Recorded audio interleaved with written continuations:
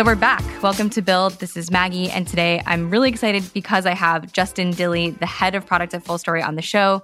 If you don't know, FullStory is a magical app that I actually used in the past that captures all of your customer experience data in one place and reveals the truth about their digital experience. So Justin, welcome to Build. Thank you, Maggie. Appreciate it. It's great to join and be able to chat with you about everything related to product management. Awesome. So as we talked about, we're going to dig into two topics today, specifically understanding the why behind what we're building as product people, as well as how to organize product teams for success. But first, I'm curious, Justin, how you got into product and how you made your way from Amazon all the way over in Seattle to the complete other side of the country to FullStory in Atlanta. Yeah, no, it's a really good question. I would say, like a lot of product managers, I kind of fell backwards into product management. So starting out my career, I started my career in IT, and I always knew that I wanted to be close to technology, close to customers, close to the actual product. And so I started in IT to be close to technology, realized that I was not going to be a good fit to be a long-term career IT professional. So I went back to business school and got my MBA as kind of a transition point to get another job. And so Amazon came calling, and I went out to Amazon really not knowing much about the company. I mean, I knew about the company as a customer, but it certainly wasn't the big behemoth that it is now. And I started on the Amazon payments team. They had a product that is now Amazon Pay, which was Checkout by Amazon. And I started in kind of a business development, general management type role, just basically helping them with a lot of the go-to-market motions. And then I ultimately transitioned into product management from there. And so I was more or less asked to join the Kindle product management team, as the Kindle had just launched shortly after I joined, and they were looking for smart product managers to help out, and so I just fit the bill in a lot of different ways. So that was kind of my transition and starting point into product management. Cool. So then, how did you go from the West Coast all the way back to the East Coast? Yeah, good question as well. I took a number of product management roles at Amazon. Amazon's one of these companies where you can do a lot of very different things and still work at the same company. And so I bounced around to a couple different businesses. I mentioned I helped lead and build the product management team for the Kindle Fire, and then I ultimately transitioned over to the Amazon Dash team and helped them with the Amazon Dash service. And then honestly, it came a point where my wife and I, we've got two little kids, and so we wanted to move a little bit closer to family. And so we started just to do some research on what are some interesting locations where there are interesting companies doing, kind of the kind of work that we both do. And so I ended up reaching out to a couple companies, one being Home Depot, and I met my former boss there, and we just really hit it off. And I was really blown away by Home Depot's passion for growing their team and technology, and the chance and the opportunity to step into kind of a general business role while also still having my hands on the product. And so what I did is a transition from Amazon to Home Depot to lead their mobile app team. And it was just a really great opportunity for me to work at a really interesting, innovative, big company that was growing their technical and digital chops. And so I felt like I could make a big impact and work on a pretty cool, interesting product. Right. You had an interesting story about how you found FullStory as well, right? Yeah. It, again, in classic fashion, is the same way I fell backwards into product management. I serendipitously found this role at FullStory. So one of the co-founders of FullStory, his daughter and my son happened to go to the same school here in Atlanta. And I was at a kid's birthday party, and our kids were playing on the playground, and we just started chatting, and we just really hit it off as well. And he mentioned that they were looking for someone to kind of come in and help them build up their product management function. And I was a little skeptical because I had never really worked for a startup. I had always worked at mostly big companies like Amazon and Home Depot. And so I was a little skeptical. And then I came in and I met the rest of the kind of leadership team. So the other two co-founders and then the VP of engineering. And I was just completely blown away by the team and the technology. And I have a real passion for this space. I care a ton about customer experience, and the idea of being able to work at a company that is delivering software to help customers, to help companies create better experiences for their users. All of those three things combined was just kind of a no-brainer opportunity for me. Was the jump from big company to startup as dramatic as you thought it would be? Yeah, it actually wasn't. I did all my research, and I have a bunch of friends and colleagues that, had worked at startups before. And you always hear about kind of just the crazy dynamics of being at a startup and how fast paced everything is and how uncertain everything is. And certainly there is an element of that at any real startup, but kind of all of the negative things that you hear about working at a startup, I have not experienced at all at FullStory. I've gotten kind of mostly the excitement of trying to define a market and push our product forward as certainly outweighing any sort of concerns that I had related to, quote unquote, working at a startup. Yeah, I think the same thing about working at a startup myself. I find a lot of those things that someone might call a negative to be actually part of the positives, because if there is chaos, that means you get to do something to figure it out. You have the opportunity to change things. You have a lot of impact. So people who might have been comfortable at a big company who come to a startup might not see those things as positives, but I think that's part of the magic of working at a startup.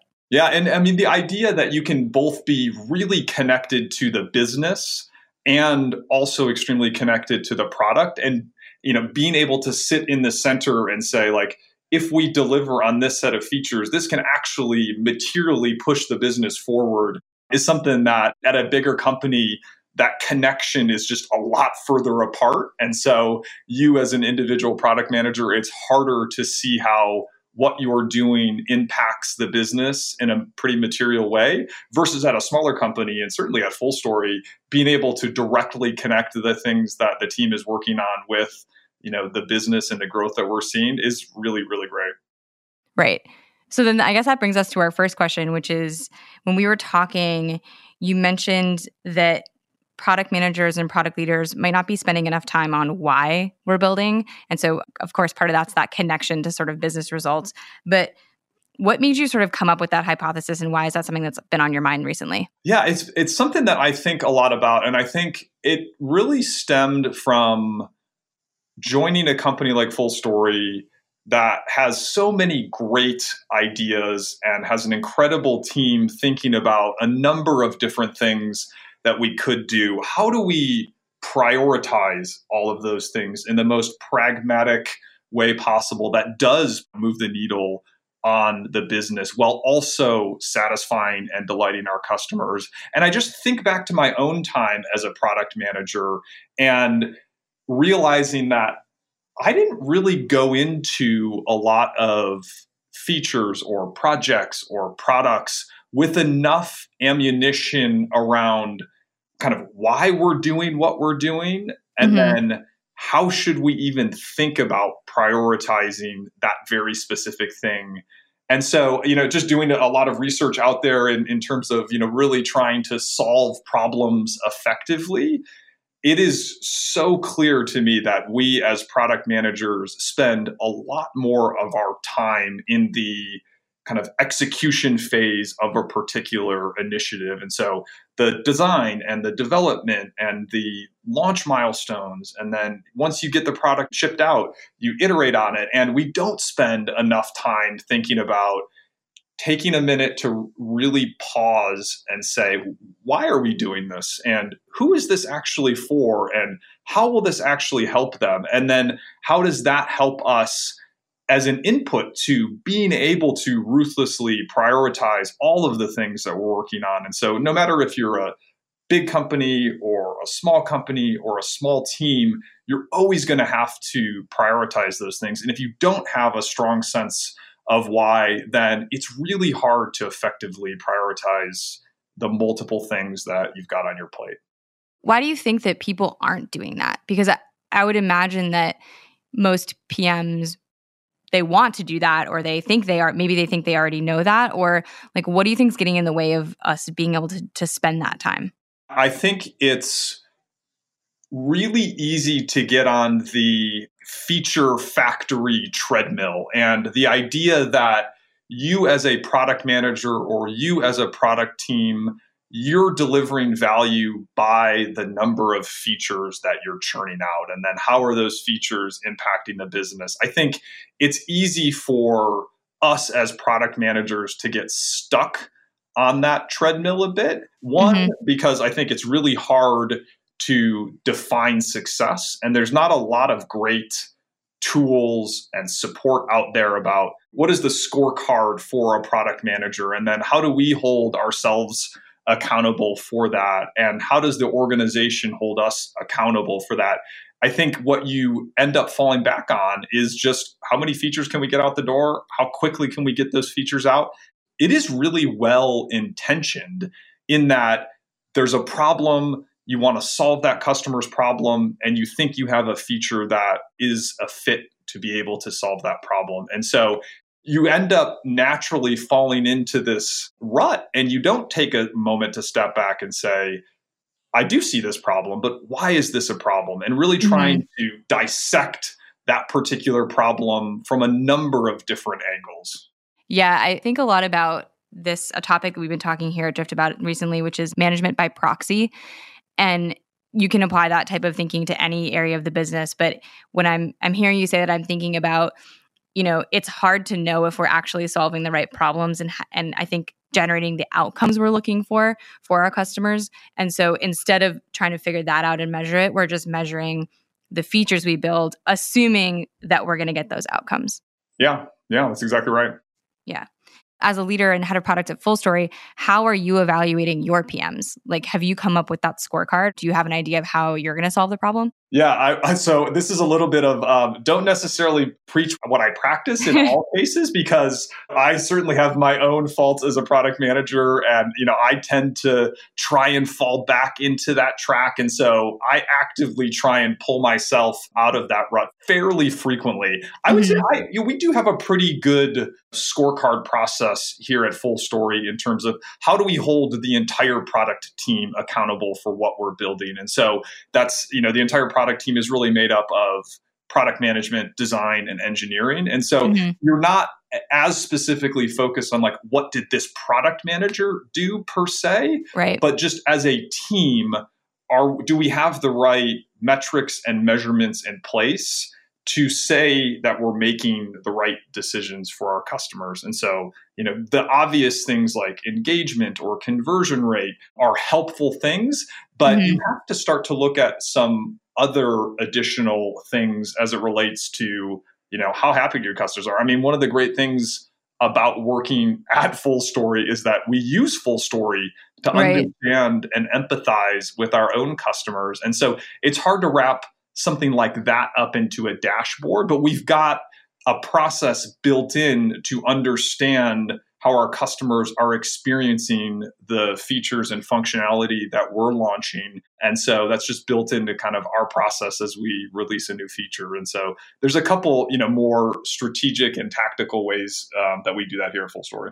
One of the things I think about is if we can measure the outcome for the customers and whether we're, actually creating that can be sort of hard sometimes, I think, to talk about internally. The sentences that you have to say to describe the thing that you're hoping to get for the business and the customer can take so much time that it's oftentimes so much easier just to say, oh, we need to build feature X. Yeah. It's just a shorthand. And I always think about how it's easier to say the shorthand, even though what I really want to talk about is the outcome, but that's just an awkward way to talk as a human being.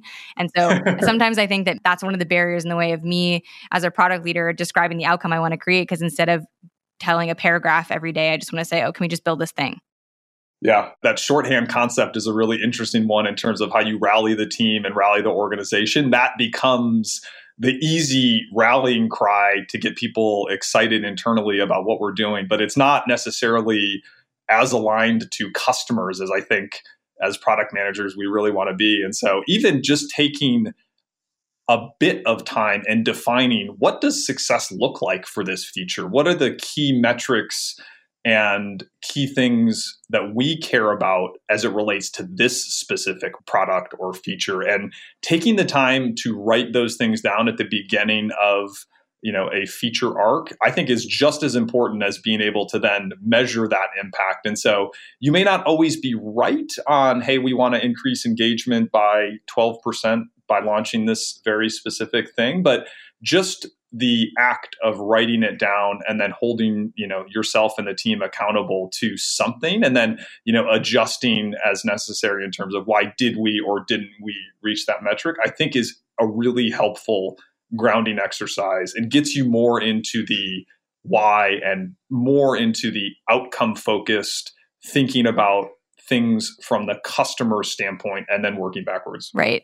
What advice would you give to maybe a PM who's more junior, who might feel like they are being handed things to work on, right? There's definitely places, and I've been in this situation in the past, where by the time an idea gets to you, it's sort of the why has already been established and you just have to execute on something. So if someone's in that position and they feel like maybe they don't understand the why, how would you coach them to bring that to their team, even if they're not the one who's sort of in charge? Yeah, I think even if you don't necessarily have all of the details around the why, just coming up with a customer problem statement that you feel is specific to the long analysis that maybe was or was not done. And in your head and in your team, getting everybody aligned and rallied around, like, what is the 2 to 3 sentence problem statement that feature X is going to address. And if you've already been handed the feature, then it'll be easier for you as, maybe a more junior product manager to at least take the time to write down the problem statement and then write down some of the key measurements of how you will ultimately define success. And then maybe most importantly is to understand how to think about the priority of this new feature that you were just handed down versus all of the things on your roadmap. So having and taking the time to come up with a framework that works for you, that works for your business, to evaluate how does this fit in with all of the other things that I have going on. And if it is the most important thing, well, that's obvious. You should just do it. If it's not, then how do you start to have the conversation with, your team or your leadership about the trade-offs that have to be made in order to get this specific feature done? Yeah. Yeah, I think that's something that people I've worked with struggle with this in the past, which is they have a situation, they think that they're making the wrong trade-off, but they feel they have to make it based on leadership. And then the ways and methods in which you can sort of bubble that back up and sort of highlight the trade-offs and say, this is what I'm going to do, this is what you asked for, but these are the other factors at play. And I've seen PMs struggle with that over and over again. Yeah. And even the simple act of saying, you want me to do this, we all think this is a great idea, but we're not going to be able to do X, Y, and Z as well. And it kind of pushing the prioritization discussion in some ways back to leadership or someone on your team that ultimately pushed this down is an interesting kind of Jedi mind trick to get them to say, is this really the most important thing that we need to get done right now? I told you those other two things were actually more important. So let's actually stay the course and stay focused on those two things. And don't let this new kind of out of left field feature request be the most important thing that you have going on. Which I think brings us to the second topic, which is how to organize a team to be effective. So when we talked on the phone about the trend that we have, that we see in product where everyone wants to be set up into small, decentralized teams that execute on a portion of the product. I think that sounds really great. I know it's how we're organized at Drift, and I think it's how you're also organized at FullStory. But where do you think that kind of came from? And like, how have you at FullStory figured out the right operating model? Yeah, it's a good question. What I hear most frequently about where it came from was this excellent, but maybe a bit dated video from the folks at Spotify. Right. And I think their concept is much broader than decentralized teams. And I think they pioneered a lot of the thinking on structuring a product organization. I'll also say from my experience at Amazon, while not the same as Spotify, the idea of the two pizza team concept, that you want to organize around small teams because you can make faster and higher quality decisions. I think that is now starting to become the de facto standard when you're creating a product team, or as your product team scales, thinking about creating these sub teams or smaller teams. And we absolutely do that at FullStory. So at FullStory, we call each of the organization's families. So there's the product family, and then within the product family, we have these subfamilies that have clearly defined and separate missions, which again, I think is a really helpful thing when you start to decentralize your teams and your decision making, having everybody both within that small team and then across the family and across the organization. If there's a really good defined mission, then that can be used as a way to really move everything forward. So in terms of what do you work on and why do you work on it, and how do you think about, the next thing and the next initiative that you might want to take on as a small team. And I think the biggest benefits are that you can make decisions at a smaller level because you're closer to that area of the product, that segment of your customers. And by trying to get your teams closer to customers in these smaller units, they'll have more depth as it relates to a particular area of your product. And they're actually in the best position to make those decisions. And so I think that's the biggest reason that I've seen in the past. And that's how we've tried to organize our teams at FullStory, is for those quick, high velocity, high quality decisions about whatever we're working on at FullStory. Right. But then one thing that I struggle with is, how do you, as you scale and start to scale that model, how do you make sure that those teams are staying aligned? Because I think it's really easy when you think about, okay, there's this 2-pizza team and they're focused on this one area of the product and they're completely autonomous and they're just crushing it. But then when you step back and you look at the full user journey throughout your product, that's made up of like a bunch of different teams. How do you keep them aligned so that the overall product experience is still coherent?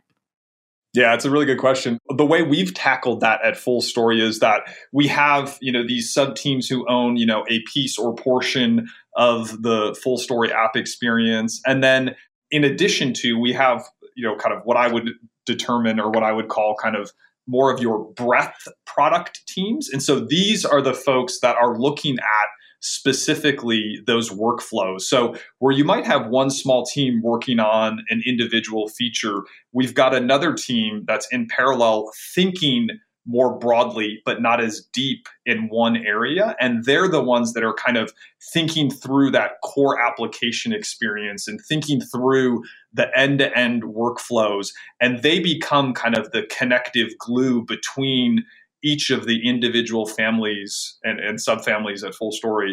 They become that connective glue to make sure that things aren't being done in complete isolation with, no regard for what the end-to-end experience looks like, which I agree is really easy to do as you start to create more of these teams. And so the way we've addressed that is to just have a separate team that does nothing but really think about that end-to-end experience and then work across those smaller teams to make sure that the things they're working on get pulled in to become a cohesive product.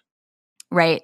Yeah, that makes sense. Another thing that we're doing is also bringing in more design systems that help us be at least visually more consistent across the board. So it does look like one product, even though we have very autonomous teams sort of running in all different directions.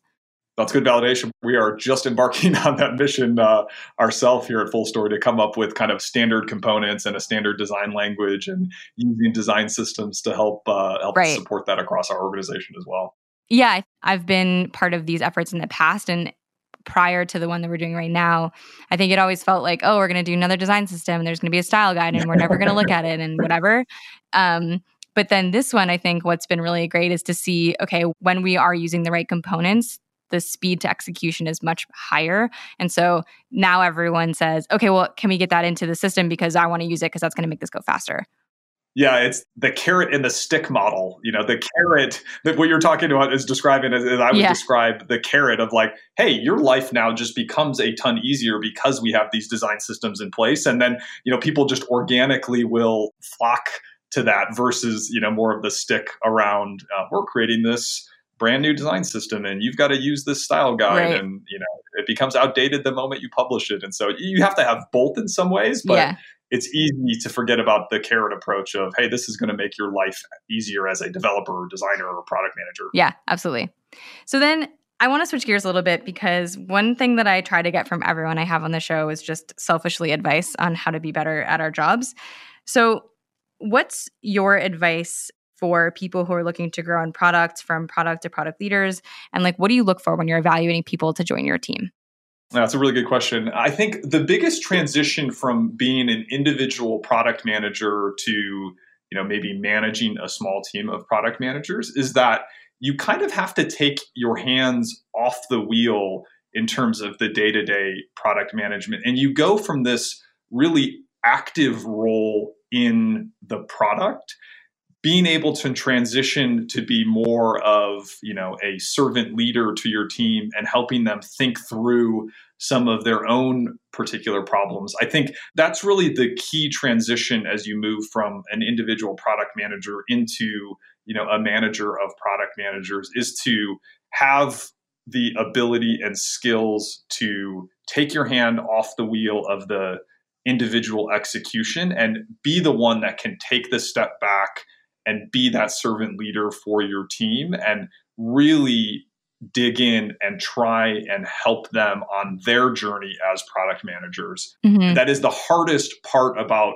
the transition. And what I would say is try and work with your team, work with a mentor, a leadership coach to really change your mindset into being more of that manager of product managers. And so that's my biggest advice as it relates to that. And then just in terms of product managers, I will again reinforce take the time up front to really understand the direction you're going and why you're going on that direction. And so I'll use the factory line analogy. If you can fix something on the factory line upstream before it gets into a mode, things become a lot less expensive. And I think the same thing is true in product management. The more time you spend deeply defining the problem, deeply thinking about how to prioritize that particular problem, the faster the kind of development and iteration goes. Mm-hmm. And I hope that it leads to, more success. And so challenging you as a product manager, and certainly myself, I feel like I'm challenging myself all the time to think about that, is just take a minute and pause and spend more time than you're spending right now. And it doesn't have to be a huge amount. And I don't think this is a, totally shift away from what you're doing today, but take more time than you're spending now and start there. See if that is helpful for you. I think, and I hope that you will.